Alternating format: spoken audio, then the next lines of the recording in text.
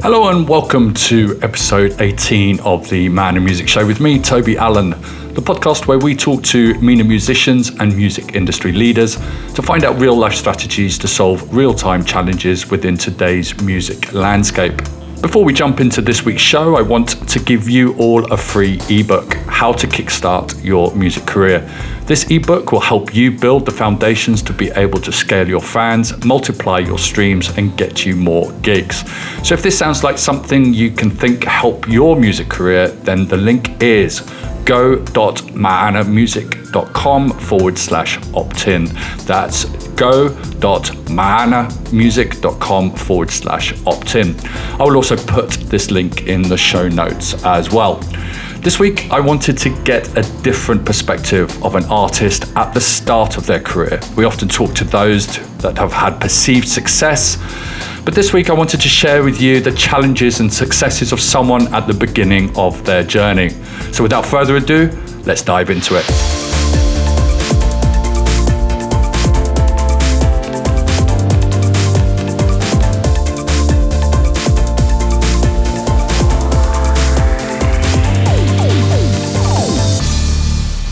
Welcome to another Man and Music Show, and this week I'm really excited to have Mustafa come on to the show. Come on down, say hi. How are you? Hey, beautiful, lovely listeners. I'm excited to be here.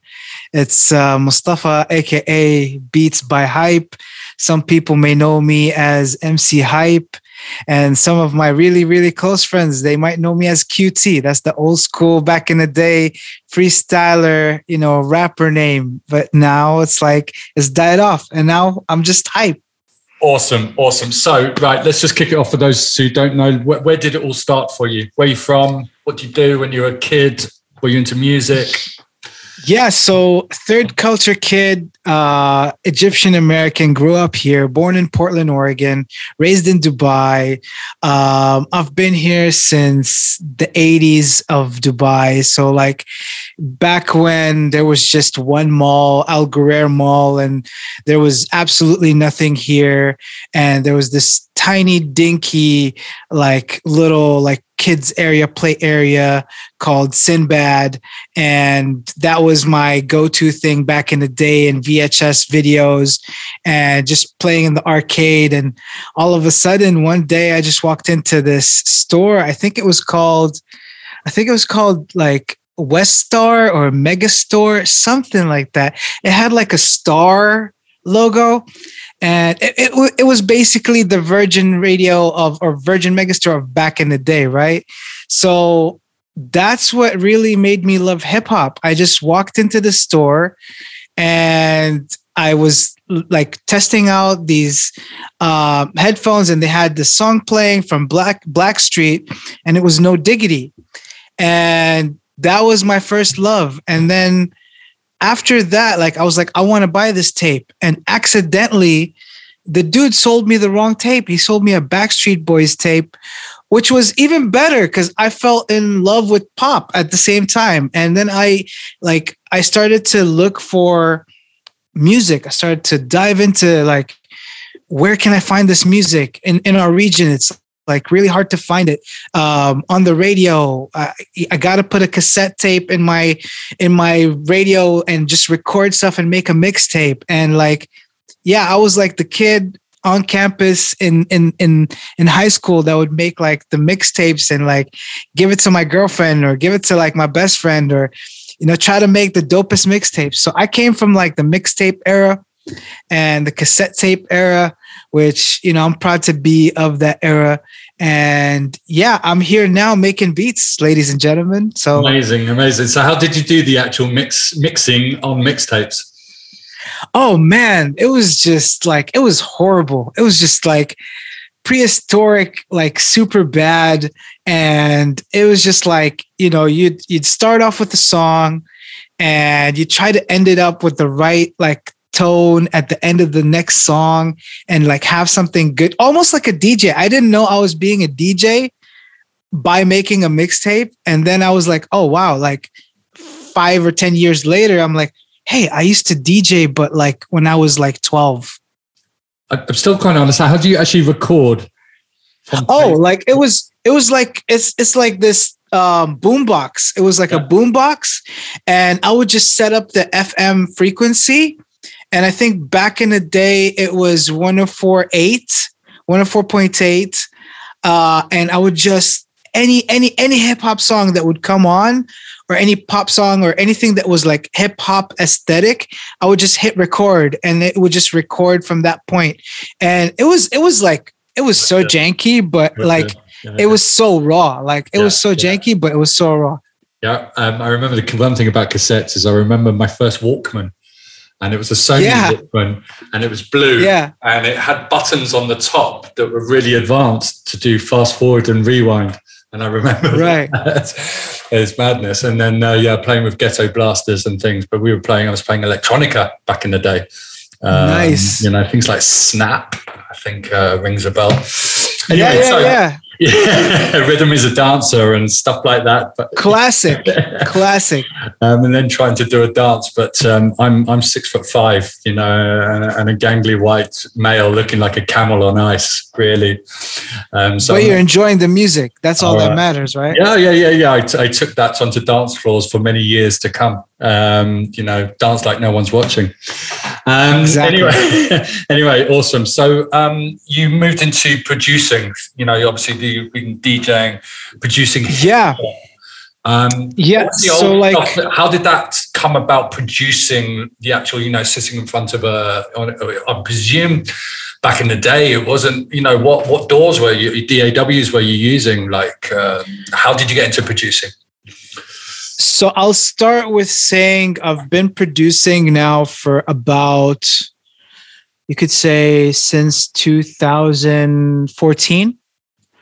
And before 2014, it was just me using Audacity for a very, very long period of time. And I don't consider Audacity a DAW, but a lot of people say that, oh yeah, you can still use it like a DAW. And I did use it back in the day without knowing, like just to mix like tracks, or just to create a new version of a track, remix tracks. And that's what I'd use back in the day when I had zero knowledge and YouTube wasn't so in our face right now with technology, and it wasn't as high speed. Like now it's just like everything's HD, right? So with a lot of tutorials from YouTube and like how like the beat making community is starting to become like a thing now, right? So I just started by buying the equipment, which my first like piece of machinery for making music was a Machine Micro. And I was using at the time the Machine DAW, which came proprietary for that Native Instruments device, right? I started learning how to make, chopping samples and how to sample. And the minute I made or released my first track, which was basically my rendition of Lady by Majo, I remixed that track and I chopped it up, and I started to notice like a big reaction in the Dubai scene. Like all my peers were like, hey, keep going. You're onto something here. You're like a chopping god. And I'm just like, you know what? People are just buttering my toast, And I started to then dig deep into it, and I started getting like MIDI keyboards and started watching more tutorials on YouTube. And I started trying to figure out like, okay, like how do I sidechain? How do I EQ? Do I need plugins? What's a plugin? What is a DAW? Which I just jumped into it with zero knowledge, right? So I'm just trying to learn everything from scratch. And as I'm learning, I'm creating my sound. So I later discovered that my sound was actually lo-fi, and I didn't even know that it was lo-fi until like someone said, hey, like, do you want to be on my lo-fi playlist? And that was Big Hass. And I joined his lo-fi playlist to find out that, hey, like, dude, you need to create like a Spotify, and you need to do like all your marketing. And I come from a marketing background, but I just never got into music marketing. And this was the perfect opportunity for me to just shine marketing wise. And I started exploring these new techniques, these new strategies, and like what do you call them? The DSPs, which are like the digital service providers or digital streaming providers. I forgot the name exactly, but it's funny you say that. I call them digital sales platforms, and it's completely wrong. It's digital service providers, but to me, they're just online shops. So I call them sales platforms. Yeah. So like I started getting into that, and like it was about a year ago, and I released my first single, which was Jawab. And Jawab was a very, very, very melancholy, very sad, very depressing lo-fi beat, which is like typically what every lo-fi should sound like, right? And it was a completely original rendition, a composition that I made. And it had a story behind it, which was basically just me creating like this love letter to a person that's gone, like a person that's gone from my life, and I want them to come back. But then I come to terms with myself, and I come to terms with the space I'm in, and I understand, okay, I can't ask, for the impossible, you know what I'm saying? So, and that's the feeling, that's the vibe behind Jawab.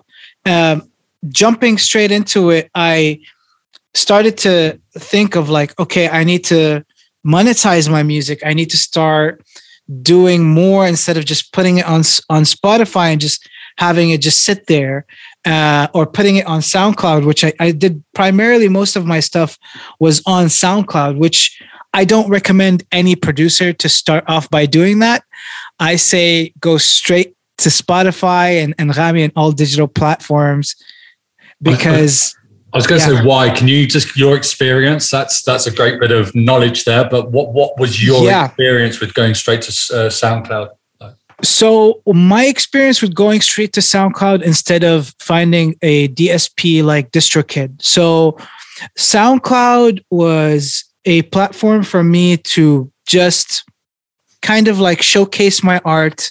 And if you think of it as a gallery, this was the gallery that nobody would just show up to unless you invited like your close friends. And you have to work really hard to invite your close friends to get them to this gallery, this art gallery. And you like really, really care about your art pieces, and you're like super passionate about your art pieces. If that's the case, then you don't want to invite them to a gallery where no one's watching. You want to invite them to a very, very big museum where people pay money to actually, go check out the music. And sometimes people will stumble across your music on accident, on bigger platforms like the DSPs, such as Spotify and Rami and so forth.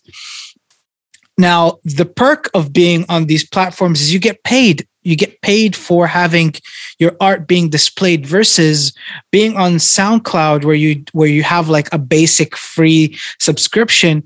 You're not going to get paid. You're just going to have, your art piece just hanging up like this, and it's just great. It's nice to look at, but you're not getting any kind of sense out of it, or any kind of return on investment. Now the ROI, or return on investment, I started to like look into it as a producer a year after I started placing my music on Spotify, or on the DSP, which is distributed to everything, right? So the reason why I looked into it is because I want to create like a secondary income. I want my peers to consider me equal to or greater. Maybe if I'm greater, I can inspire others, right? To each their own. Obviously, there's no greater, lesser. It's all art at the end of the day, right? But like, if you are being looked at as a community leader in your thing or in your niche, then I think you're technically greater than the niche of other niches, right? So this is all I'm going to say about SoundCloud versus, like, let's simplify DSPs to Spotify. A song on Spotify will probably get me less than, let's say if I'm doing so much work or less work, I'll probably get like a minimum $10 out of this whole thing within a year, right? If I'm doing zero work, zero marketing, I'm going to walk away with at least $10. If I'm marketing so hard on SoundCloud and telling everybody, hey, get my SoundCloud.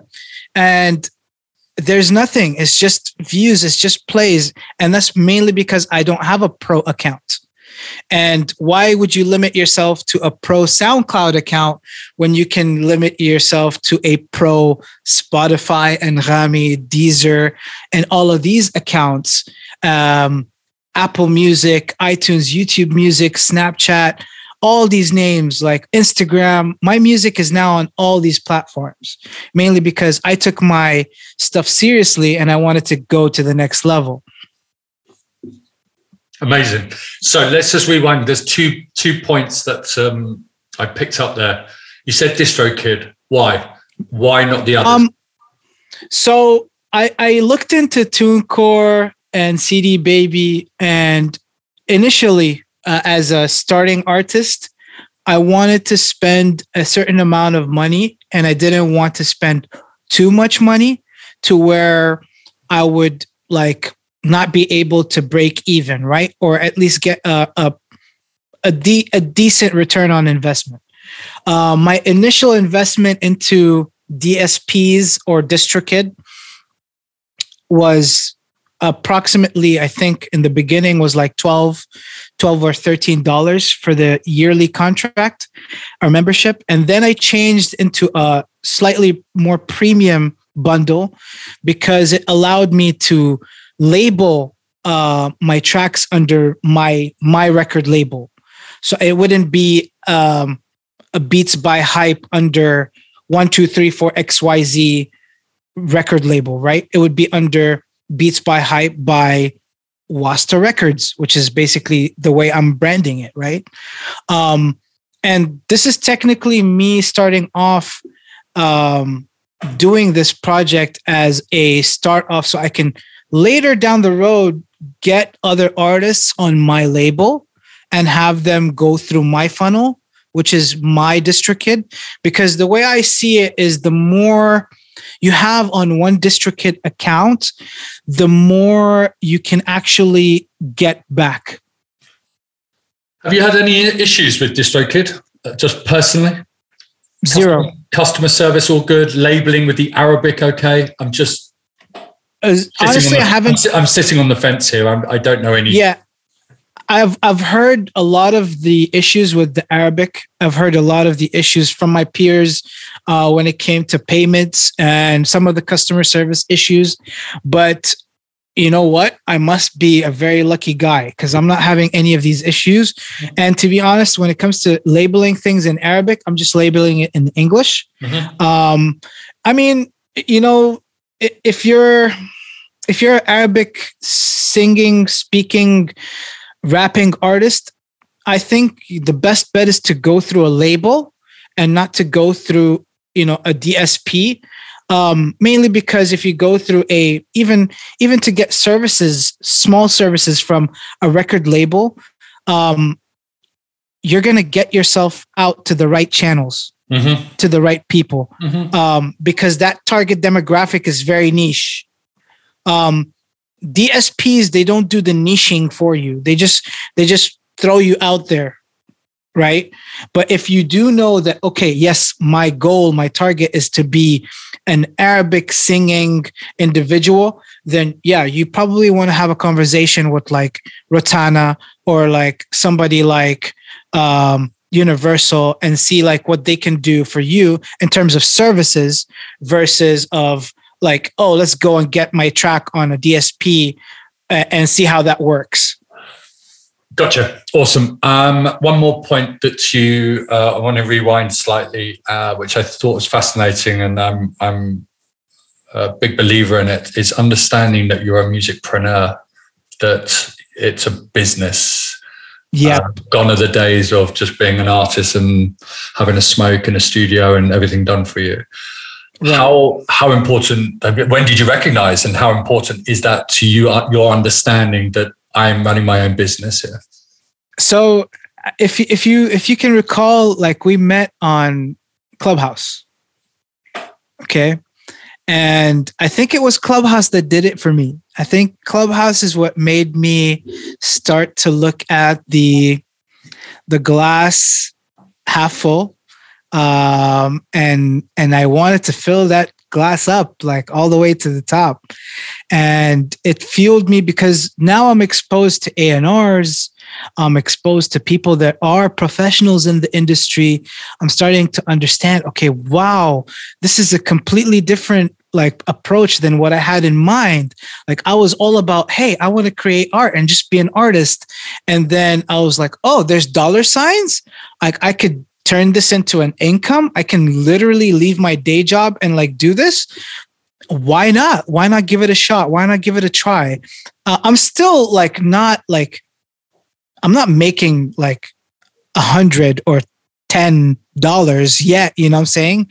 But like I'm on the verge of getting there, you know what I'm saying? But what I want to do, what I want to be able to do, and I've said this on many interviews, I want to be able to reach my first million through streams. Like that's my goal. My goal is to get to a million like dollars, dirhams, whatever it is. I just want 1 million strictly, purely through streaming and streaming my music. Okay, how are you going around that? How are you going to get there? What's your thought process on this? My thought process is, okay, expose yourself as much as possible. Do a lot of interviews, do a lot of talking, expose yourself to blogs, music blogs, and then just constantly have these milestones that you're vocal about on social media, which I am. My last track, which I just released in the beginning of this month of April, it's called Christopher. And Christopher, I released it and it's now at 3,000 plus streams on Spotify.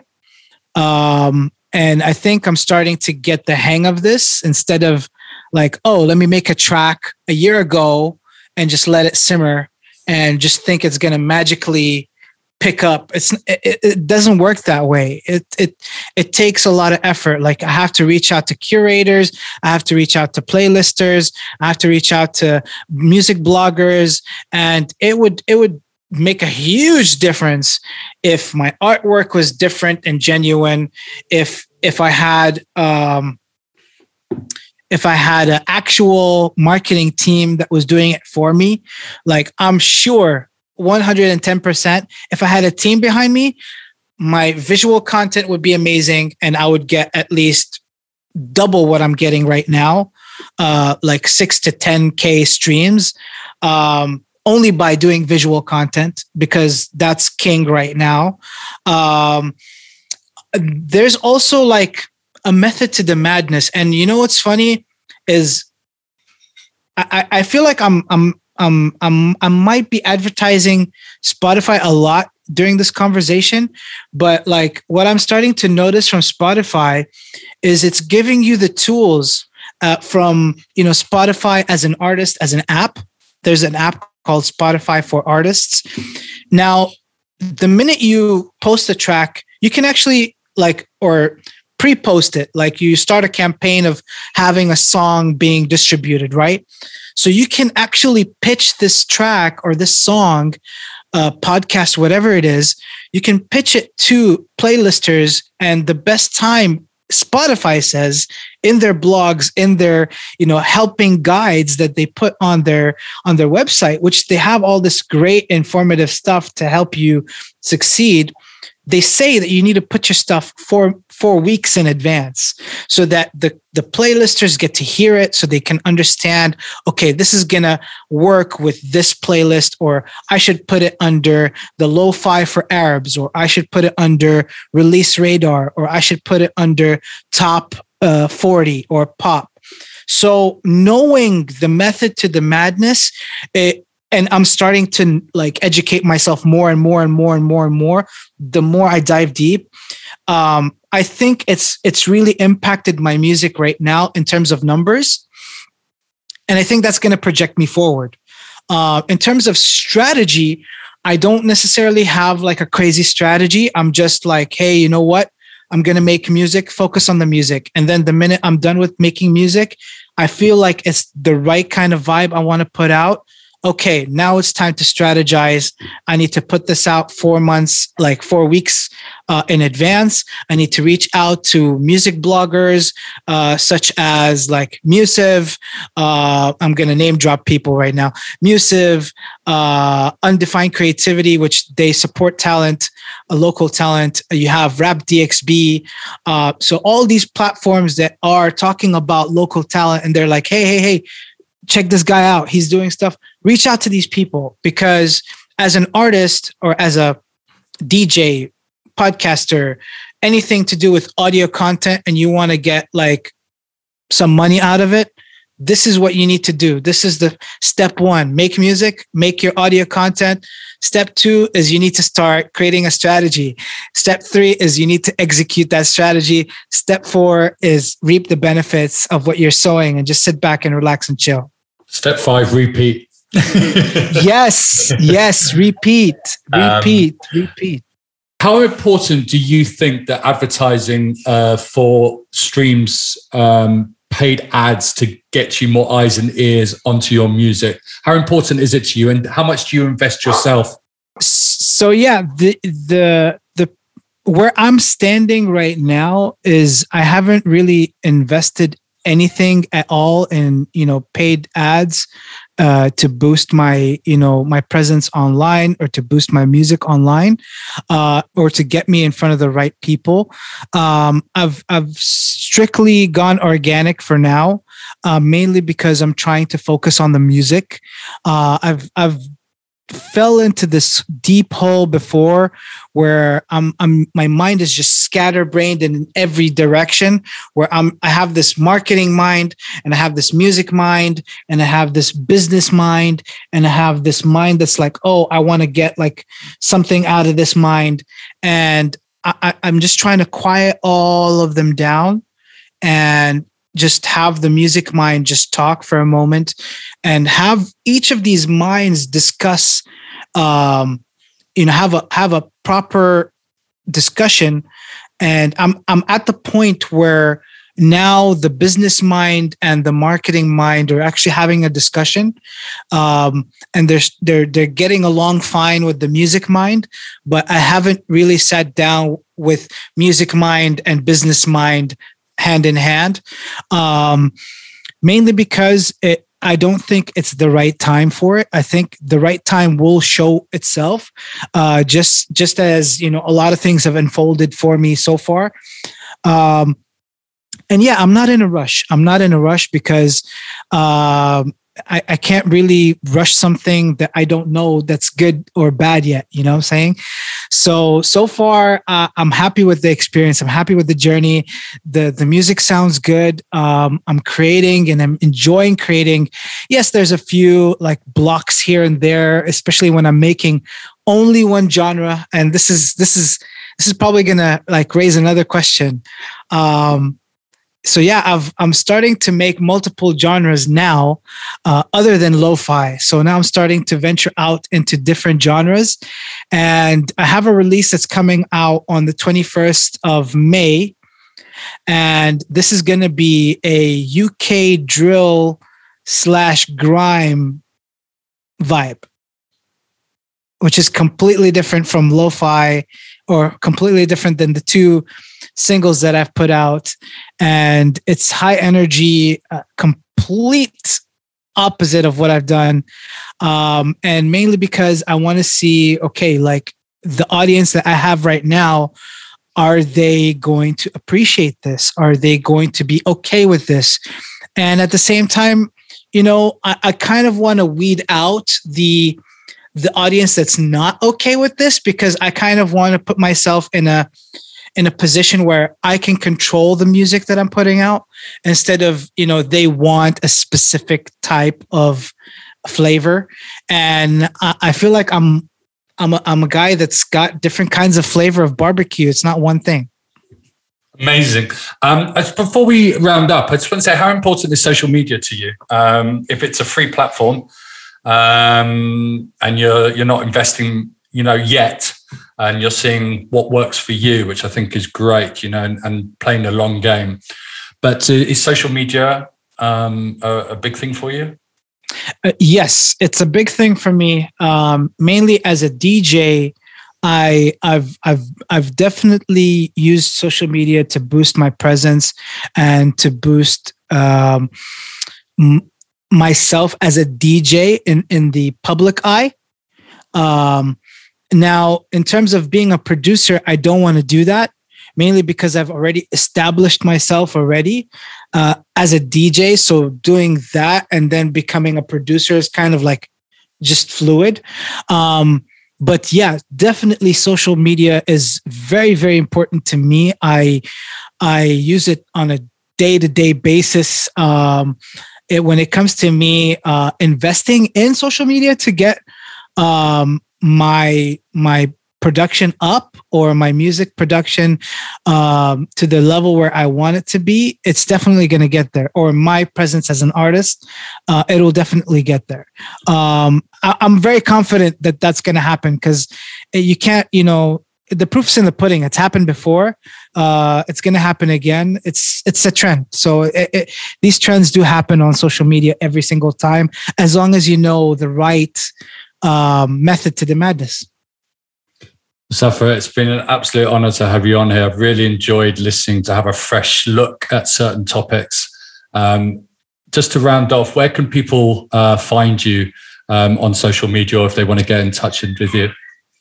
Yeah, so people can find me on @mc.hype, HYPE, and that's on Instagram. And the minute you get to my Instagram, you can click on the link in the bio. It'll take you to all my, music platform accounts. And in my next phase, I'm going to start incorporating news in my link tree, which is the link that's in my bio, so that you can actually stay up to speed. And most likely there's going to be a newsletter coming out soon. I am going to start working on merch and distributing merch for free the minute I start creating the newsletter, which it's not free, it's a giveaway. So that there's a difference, between free and giveaway. It's going to be a giveaway for my subscribers to my newsletter. And hopefully that's going to be a thing that I'm going to do soon, not later, but sooner. Mustafa, thank you so much for your time. Thank you so much, Toby. I really appreciate you. Cheers, mate. Thank you. That's all for today's episode of the Man and Music Show. Thank you for listening, and I hope you got a lot of valuable information from it. If you liked this episode, then please make sure you subscribe to the show on iTunes, and if you could leave a review, it really helps with the growth of the podcast. Lastly, if you're a musician or music producer and want to join the region's thriving online music community and learning hub, then head on over to our Lab Musica Facebook page. Until next time, take care, keep safe.